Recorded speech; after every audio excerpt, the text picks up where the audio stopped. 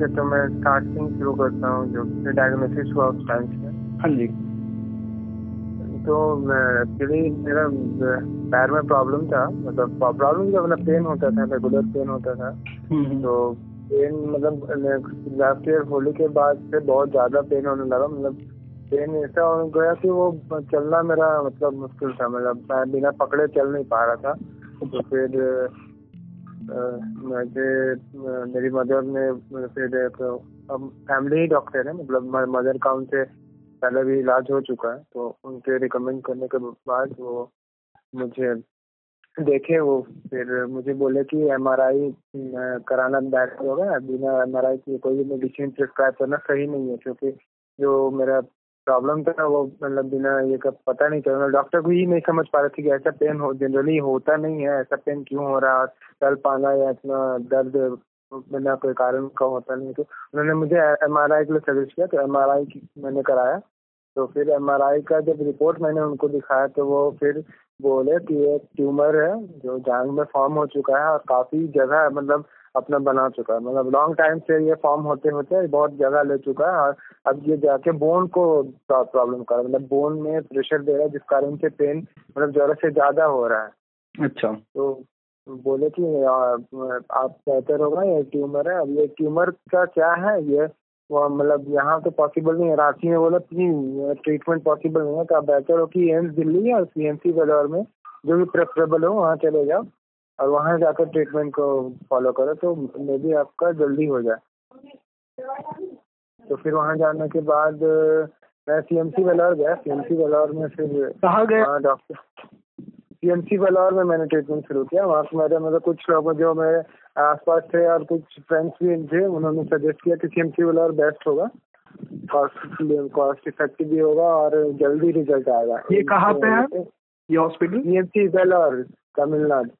अच्छा, CMC Vellore. Okay okay, ठीक है। Christian medical college.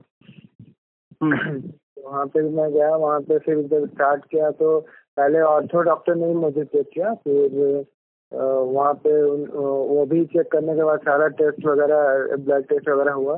फिर उन्होंने बायोप्सी रिकमेंड किया कि बायोप्सी करके देखते हैं, उसके बाद ही कुछ बताएंगे ऑपरेशन होगा या क्या प्रॉब्लम है, पता चलने के बाद ही, मतलब एक्चुअल डायग्नोसिस के लिए उन्होंने बायोप्सी रिकमेंड किया। तो फिर मेरा जो बायोप्सी हुआ 12 जून को हुआ, 12 जून 2019 को बायोप्सी हुआ।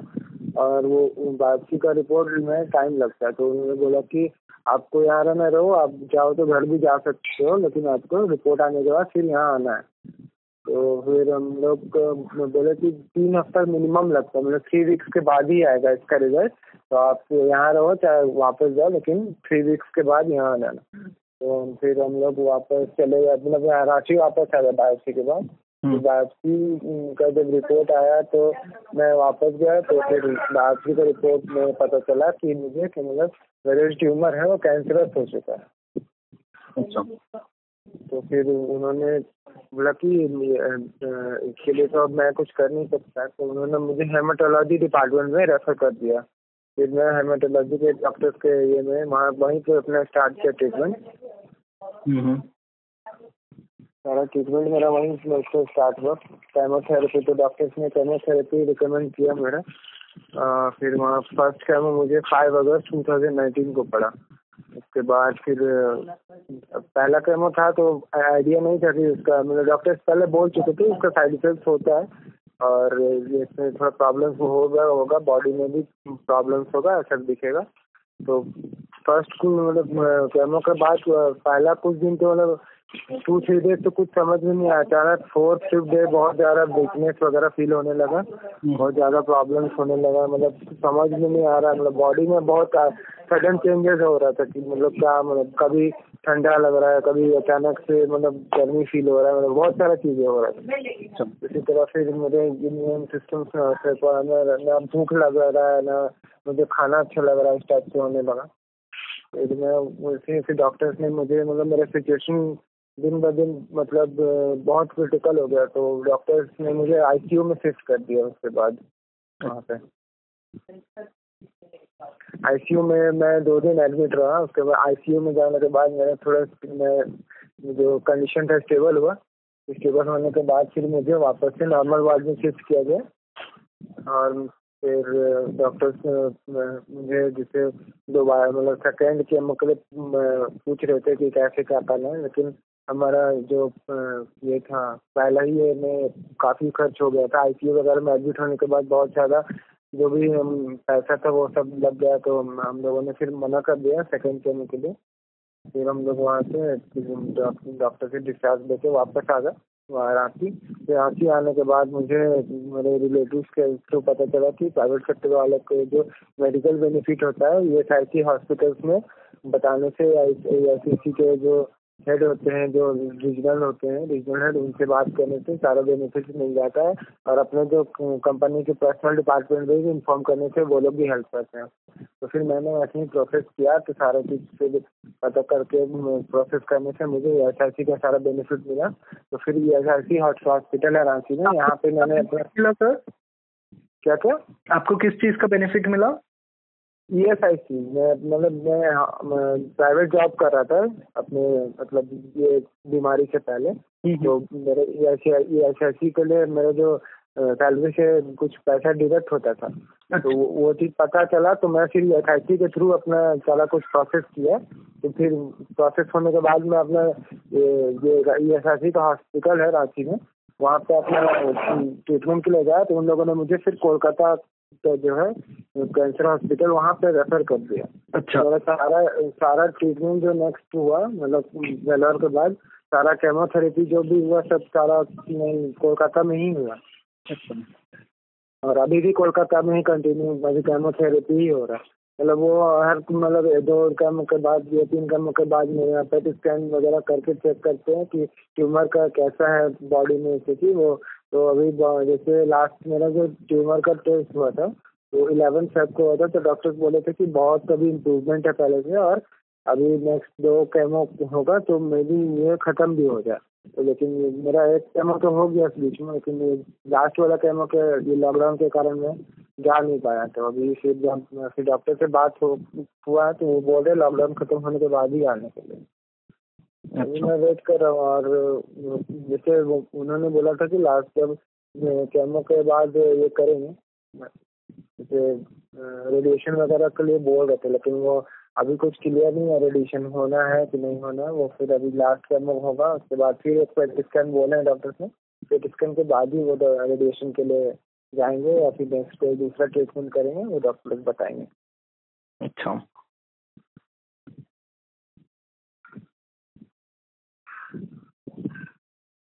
और क्या बताना था? आपके ये कैंसर में स्टेजिंग आप बता नहीं सकते होगा कौन सा स्टेज है? तो जैसे डॉक्टर्स का बोलना है कि ये जो कैंसर है क्यूरेबल है, लेकिन यहाँ टाइम टेकिंग प्रोसेस है। इसमें कितना टाइम लगेगा और कब क्या ठीक होगा इसको बोलना ठीक नहीं हो, मतलब सही नहीं है ऐसे। फॉर स्टेज जैसे डॉक्टर्स बोलते हैं कि ये स्टेज 4 ही है जो ट्यूमर का, ये कैंसर के स्टेज नहीं बताते हैं। जो मेरा ट्यूमर का स्टेज है वो 4E बोलते हैं। जैसे वो जब भी कुछ प्रिस्क्रिप्शन देते हैं तो उसमें जो डिटेल्स होता है मेरा तो डायग्नोसिस के बाद फिर जब भी मैंने देखा है तो वो स्टेज 4 ही लिखा होता है उसमें। वो ट्यूमर का एक स्टेज है जो 4E के नोट होता है। अच्छा।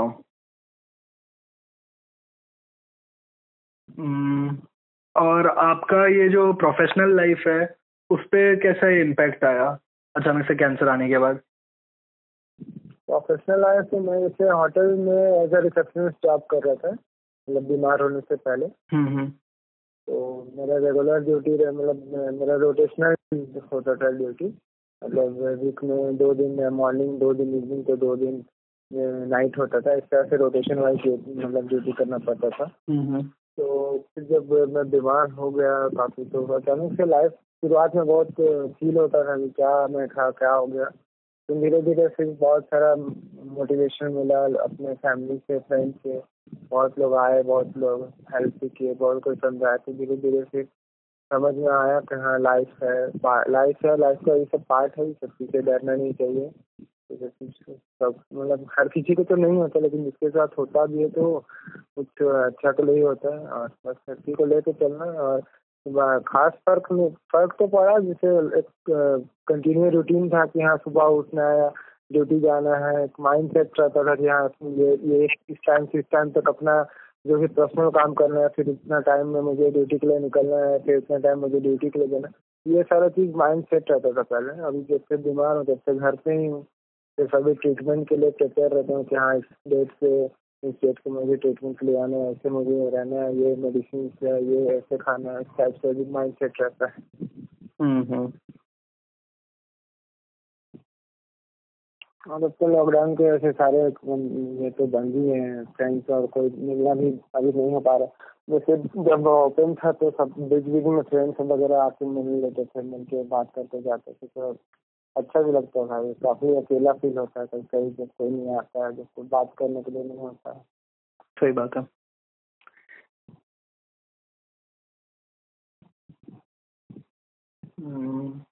आपका हॉस्पिटल्स और उनके स्टाफ के साथ कैसा एक्सपीरियंस रहा है सर? ना अच्छा बोलूंगा ना खराब बोलूंगा, मतलब एज पर नीड वो हमेशा मेरे लिए अवेलेबल ही थे। ना तो कोई ज्यादा क्लोज था, ना तो कोई ज्यादा मेरे से रूड हुआ कभी, और ना मैं ऐसा कभी कुछ डिमांड करता था। मेरा तो हॉस्पिटल के स्टाफ से मतलब अच्छे हैं, मैं कभी उनके साथ उनका बिहेवियर कभी खराब नहीं था किसी के। मैं कभी जितना दिन भी एडमिट रहा, सारे भी स्टाफ हो, नर्स हो, डॉक्टर हो, सारे बहुत अच्छे से पोलाइटली बिहेव करते हैं, अच्छे से बात करते हैं, प्रॉब्लम्स को पूछते हैं, बहुत मतलब हेल्पफुल भी है। स्टाफ तो बहुत बहुत हेल्पफुल है। अच्छा। हम्म, आपको आपको लग रहा है कि कुछ आपको बोलना है जो ये मिस कर रहे हैं? आपके स्टोरी हम लिख रहे हैं तो उसमें आना चाहिए जो चीज़ आपने एक्सपीरियंस किया है कैंसर होने के बाद। हाँ, कैंसर होने के बाद जिसे अगर बोला जाए तो लाइफ मेरा बहुत मतलब कैसे मैं बोलूँ, मतलब ऐसा कोई हो लगा शुरुआत में कि मतलब लाइफ खत्म हो गया, मतलब अब कुछ नहीं बचा। जनरली कैंसर सबको होता है, अब जिनको होता है तो उसमें बहुत कम ही लोग सरवाइव कर पाते हैं, मतलब बहुत कम ही लोग रिकवर करके इससे बाहर आ पाते हैं। तो शुरुआत में बहुत धक्का सा लगा कि अचानक से अभी लाइफ शुरू भी नहीं हुआ था, अभी मतलब 2 साल हुए जॉब करते हुए, और अचानक से ये बीमारी मेरे ऊपर आ गया। और खैर उस वक्त ना आइडिया था, ना फाइनेंशियल स्टेटस ऐसा था कि मैं मतलब ज़्यादा कुछ कर पाऊँ। जो भी मतलब सेविंग्स थी और मेरे मतलब जो पहले का कुछ मेरे सेविंग्स था, और जो भी कुछ पैसा था उसी के लेके मैंने इलाज के लिए आगे बढ़ा, बाकी जो होगा। क्योंकि जब मैं गया ट्रीटमेंट के लिए तो उस टाइम ट्यूमर पता था, लेकिन जब पता चला कि कैंसर है तो उस टाइम थोड़ा सा मैं नर्वस हो गया कि अब मेरा लाइफ तो ज़्यादा दिन बचा नहीं है, क्या होगा नहीं होगा, कैसे होगा, कैसे क्या करेंगे। उस टाइम थोड़ा सा सोचना पड़ता था कि कैसे मैं मतलब बचूंगा कि नहीं बचूंगा, या लाइफ में मतलब मेरा लाइफ का इतना शॉर्ट ये कैसे हो सकता है, मतलब बहुत सारी चीज़ें आती थी दिमाग में। और मैक्सिमम टाइम मतलब लगता था कि अब तो मेरा लाइफ खत्म है। लेकिन धीरे धीरे जब अच्छा से आत्मा फील होने लगा, लोग जब आने लगे, एक मोटिवेशन मिलने लगा लोगों से, तो थॉट चेंज हुआ, पॉजिटिविटी अपने आप बढ़ने लगा। हाँ बस अब करना है, मतलब खुद को होगा, मतलब अगर छोड़ देंगे तो मैं नहीं कर पाऊंगा। अगर और मैं खुद से अगर चाहूँ तो मैं कर लूंगा, रिकवर तो होने में इंसान से बड़ा कुछ नहीं हो सकता। इंसान है तो सब कुछ है, इंसान नहीं है तो कुछ भी नहीं। सही बात है।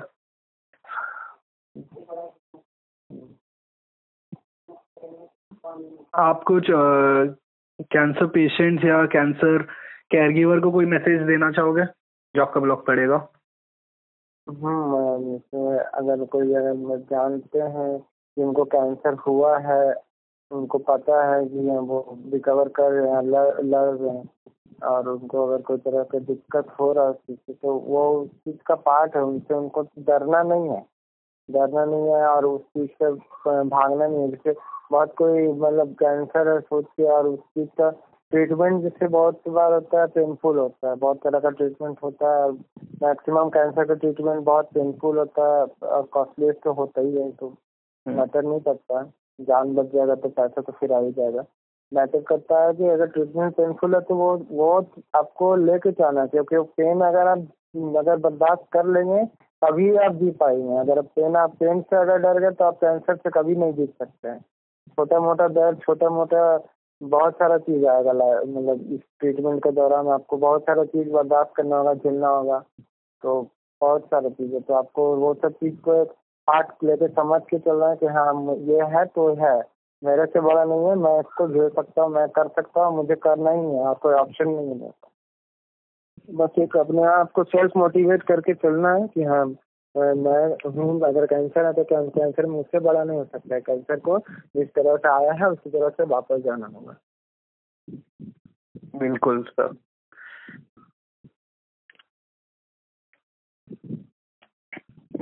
मेरे यही कुछ सवाल थे सर, मेरे सवाल तो हो गए। और तो मैं, मेरा जो था मैंने बता दिया आपको।